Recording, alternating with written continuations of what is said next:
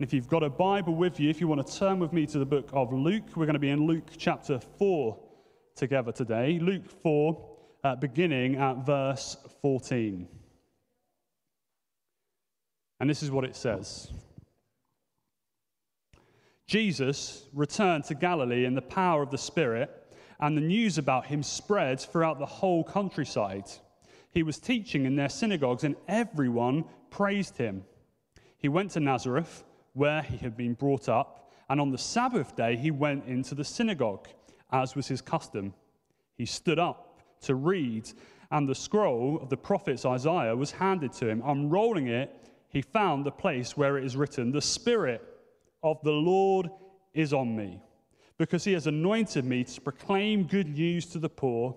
He has sent me to proclaim freedom to the captives and the prisoners, and recovery of sight for the blind, to set the oppressed free, to proclaim the year of the Lord's favor."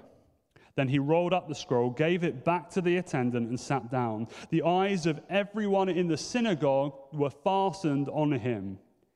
He began by saying to them, "Today, this scripture is fulfilled in your hearing." Let's pray together as John comes to bring the word this morning.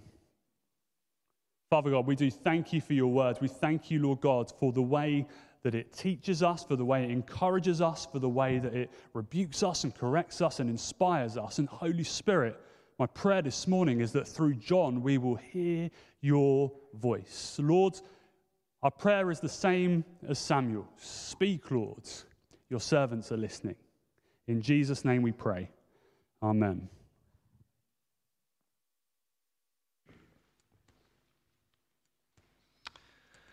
Thank you, Luke, for your prayer and again for this opportunity to preach and to bring God's word to us today. You may be aware, you may not be aware, because we're only in the second week of it, but we've got a kind of a series going through in the month of August, and it's on the theme of Sabbath Rest, out of balance Sabbath Rest. And if you were here last Sunday in the context of a family service, Zoe took us back to the creation story and showed us how in word and in example God gave us the seventh day, or the Sabbath day, as a day of rest, how that's a kind of a creation ordinance and goes back so far. She reminded us that humankind forfeited that rest when they welcomed sin into the world, but God reinstated the Sabbath through Moses in the Ten Commandments, and in fact it's the fourth commandment that brings back to us a Sabbath, a holy day, a day that is set apart for rest, that is a gift from God to us. And God knows that we need that rhythm of regular physical and spiritual refreshment in our lives in order to be the people that God wants us to be. So we have in mind that theme of Sabbath rest. And in a moment we're going to be going back and looking at an Old Testament passage. But first of all, let's just remind ourselves of the significance of that passage from Luke's Gospel that Luke has brought to us this morning. Jesus has returned to Nazareth. This was the town where he was brought up, and that becomes plainer as the passage moves on and people's recognition of his past. And this is the kind of the tipping point, the brink, where Jesus is just about to begin his public ministry. And it says there, as was his custom, he did it, even though he was God incarnate, even though he was the King of glory. On the Sabbath, Jesus went to the synagogue. As was his habit, he went to the synagogue, and what was handed to him, the scroll of the prophet Isaiah. And Jesus opened it and found the place that is in our Bibles. Probably wasn't in that scroll, but in our Bibles, it's chapter 61. And he read verses 1 and 2. And really, Jesus was using those words to declare the start of his ministry. Those words, which I'll read again to you in a moment, are a kind of a manifesto, a declaration for why Jesus came to this earth, a brief description of what was to follow in his ministry. And then in verse 19 of Luke chapter 4, he says that he has come, listen to these words, to proclaim the year of the Lord's favour. Jesus came then and comes now to men and women to proclaim the year of the Lord's favour. In these words, he is pronouncing an unfolding reality, but something that has its roots in the Levitical year of Jubilee, which we will look at in a moment.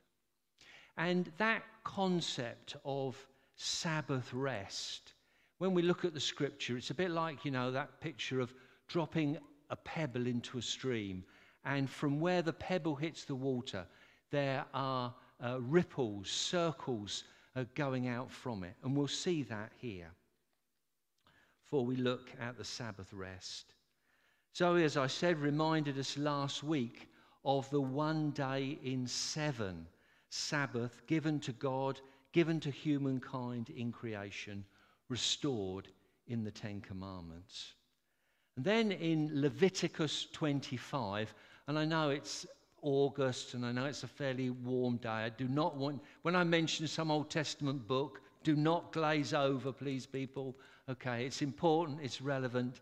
When we look in Leviticus 25, we're introduced to 2 wider ripples of Sabbath rest. In Leviticus 25, God speaks to Moses, still on Mount Sinai. And God has already given humankind 1 day in 7 for rest, given in creation, reinstated in the 4th commandment. And now he talks about 1 in every 7 years of Sabbath in Leviticus 25. And God gives that year to men and women, to his people, primarily to rest the land. And it says there in Leviticus 25 and verse 4, but in the 7th year, the land is to have a Sabbath of rest, a Sabbath to the Lord. Do not sow the fields or prune your fields. Practically, of course, that was also a rest for the people. In that kind of community, lots of people work the land. And if God said give the land a rest, he was giving the people a rest. So that was 1 year in 7. I said this to Luke earlier, of course this is where the idea of sabbatical comes from, which Luke has just had, hasn't he? And I said to him, hey, he's been cheated. He only got 3 months. It should really be a year. If we claim to be biblical Christians, we should be giving this man a year's sabbatical.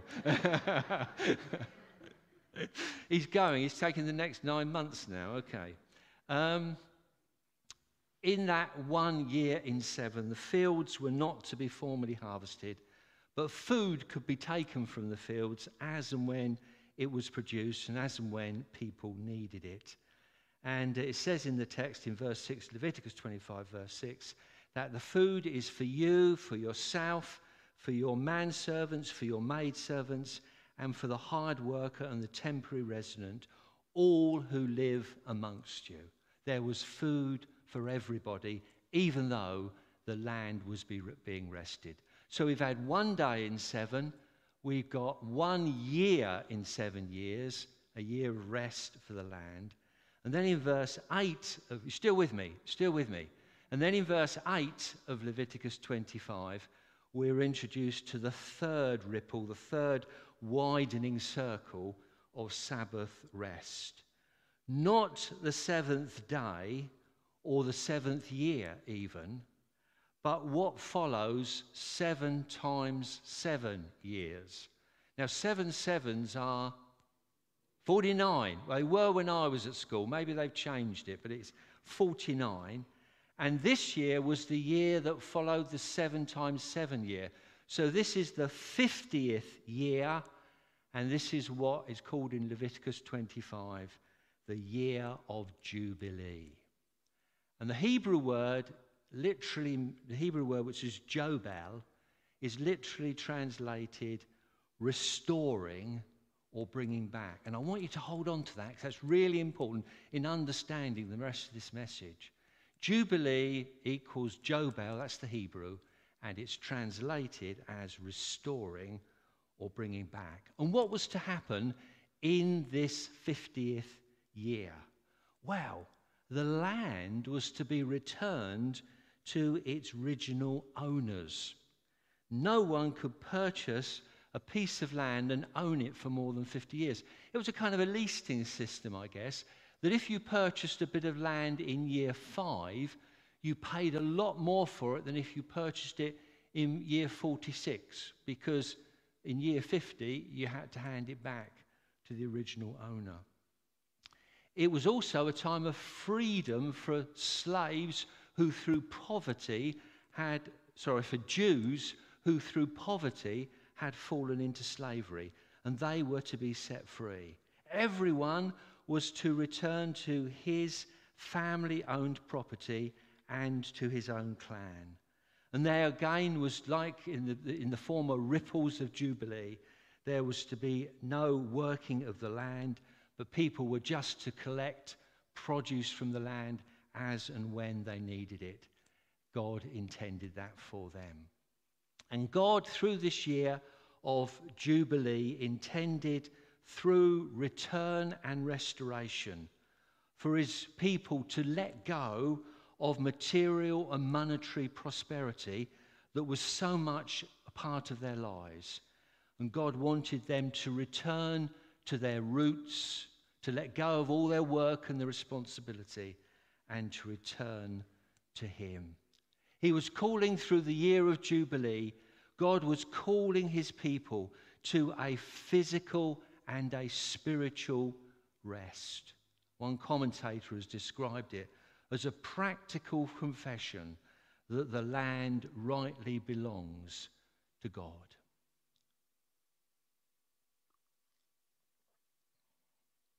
Jesus' words from Isaiah, spoken in the synagogue in Nazareth, introduced the people there and us to a new season of Jubilee, a time of restoration, a time of return. But this Jubilee has Jesus Christ and what he has done at its centre. Now, that was a long introduction, and there are 3 points, but I promise you they're quite short, all right?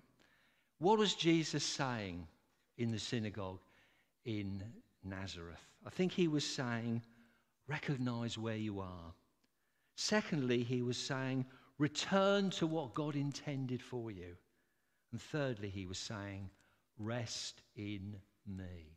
First of all, then, he's saying, recognize where you are. Let me read verses 18 and 19 from Luke chapter 4. Jesus says, he, Father God he's talking about, has anointed me to preach good news to the poor. He has sent me to proclaim freedom for the prisoners and recovery of sight for the blind, to release the oppressed, and to proclaim the year of the Lord's favour.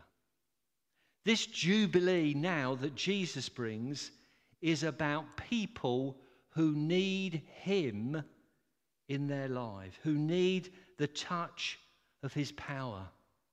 And going back to that Isaiah 61 passage, Jesus identifies 4 spiritual conditions, 4 places that people in that congregation, the people in this congregation might find themselves in.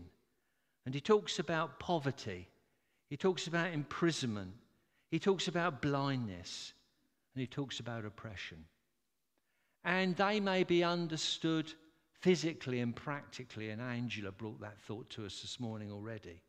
They may be understood in practical terms, but these 4 things definitely should be understood in spiritual terms.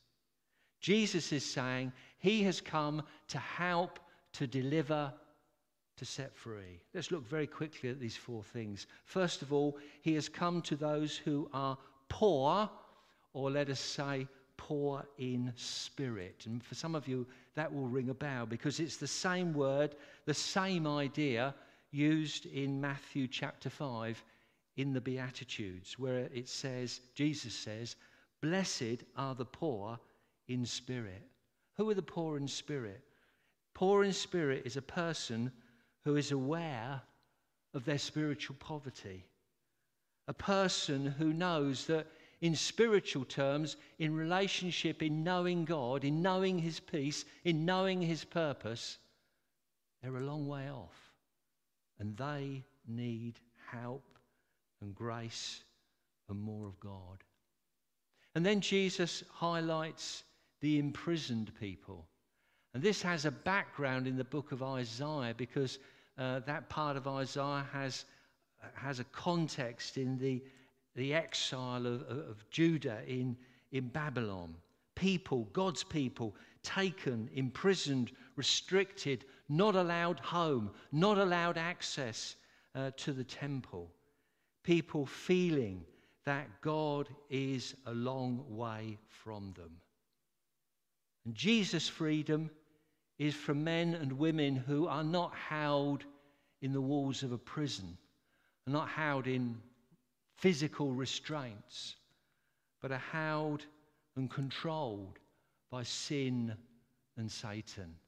And we may feel, sin, Satan, they're old-fashioned, they're archaic words, they're things that are not relevant today.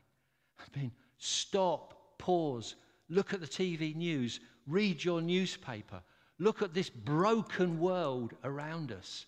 Sin and Satan are on the rampage. Humankind, men and women, need to be set free from that prison, from that control, from that influence in their lives and their circumstances. Jesus says he's come to the blind. And you know that in the earthly ministry of Jesus, Jesus healed many people from physical blindness. His purpose was that those who looked on, those who observed those miracles because they saw them in the flesh or we read about them in the scripture. His purpose was that those who look on those miracles and see men and women delivered from physical blindness may realize that Jesus is the one who has come to deliver men and women from spiritual blindness. What do I mean by that? Spiritual blindness. I think it's the man or woman who, when spoken to about Jesus, who when confronted with the incredible, amazing love of God for them, would say, I just don't see it. I don't understand. It doesn't make sense to me. Jesus has the power to take that blindness away and give sight and give understanding. And the fourth thing that Jesus chooses to talk about here, what he's come to do, is to set the oppressed free. Again, reference to Satan, God and our enemy, comes to men and women, I believe, in possession, obsession, or oppression. The latter is described by Peter in these words: your enemy, the devil, prowls like a roaring lion, looking for someone to devour. It is that feeling of heaviness, of despair, of carrying a constant burden that Jesus is referring to, and that Jesus sets men and women free from. And so Jesus highlights these four things. He brings it to the congregation in Nazareth, and he kind of says, this is what my ministry is about. And he speaks to them, and God speaks to us this morning and says, Jesus has come to set us free, to liberate, to let us out of the jail of imprisonment by sin and Satan.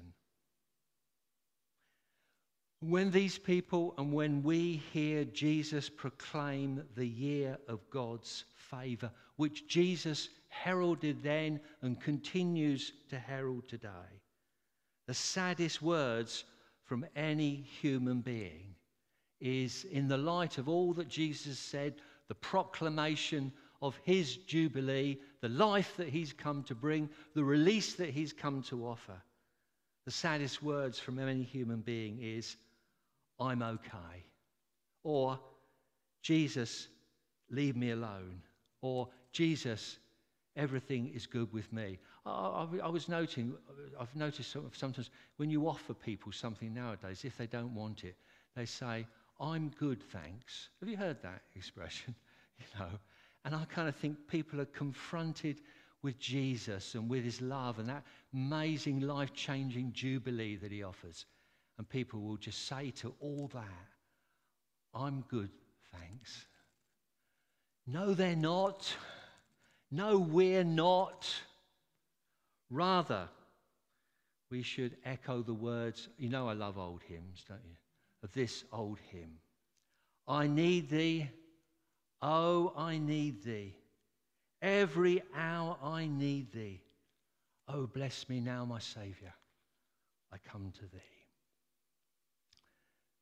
Jesus says, recognize where you are. And maybe for some of us in those 4 points, in those 4 places, you'd say, I'm there. And hopefully you'll say, and I need Jesus. Second thing here, return to what God intended for you. The Levitical year of Jubilee was about coming back to God's land and to God's people. But I want to suggest to you that there is a deeper, a more profound intention in the regulations of the year of Jubilee. I think that if we look closely at these regulations, we will see God's heart. And God's heart was that Israel should return spiritually to the Garden of Eden. Just stick with me and see if you can hear what God has said to me. Hopefully he'll say it to you. In Eden, in the Garden of Eden, where Adam and Eve were, which God created, a perfect place, in Eden, there was no hard work or hard labor.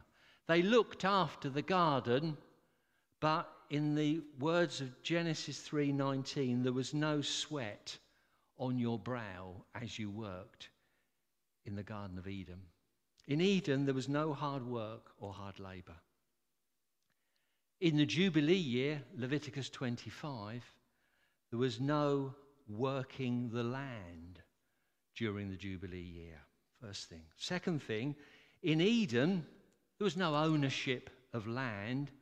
It all belonged to God. In Jubilee, all the land was returned to its original owner. Thirdly, in Eden, there were no slaves. There was a harmony between men and women, and God was sovereign. At Jubilee, all slaves were freed, and people returned to their home. In the context of Eden, all these good things ceased when sin entered the world and humankind became estranged from God. And there's a very graphic picture, and I want to remind you of it and share it with you.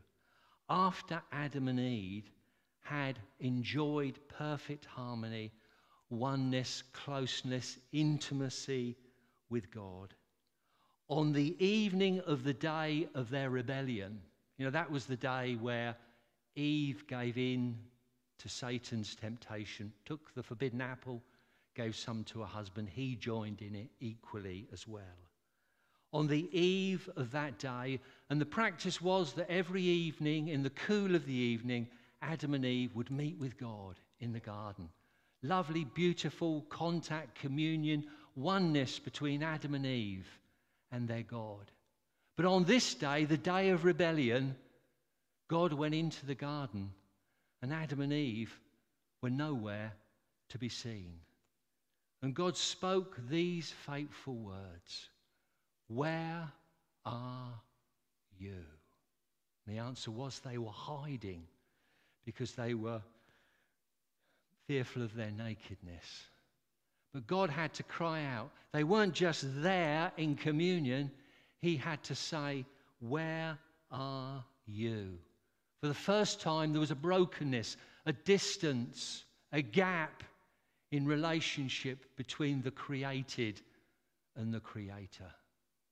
And I think about those profound words. You can look it up. It's in Genesis chapter 3 and verse 9. God says, "Where are you?"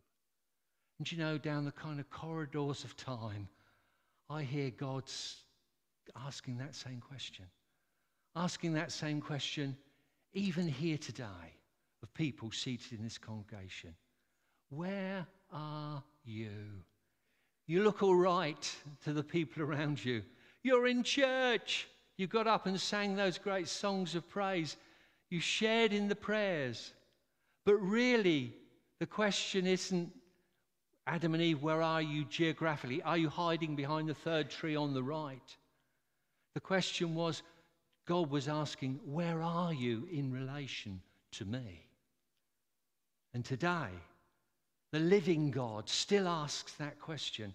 Where are you in relation to me? And Adam and Eve had to admit, because of their sin and their waywardness, that they were not in that intimacy with God that they had enjoyed before.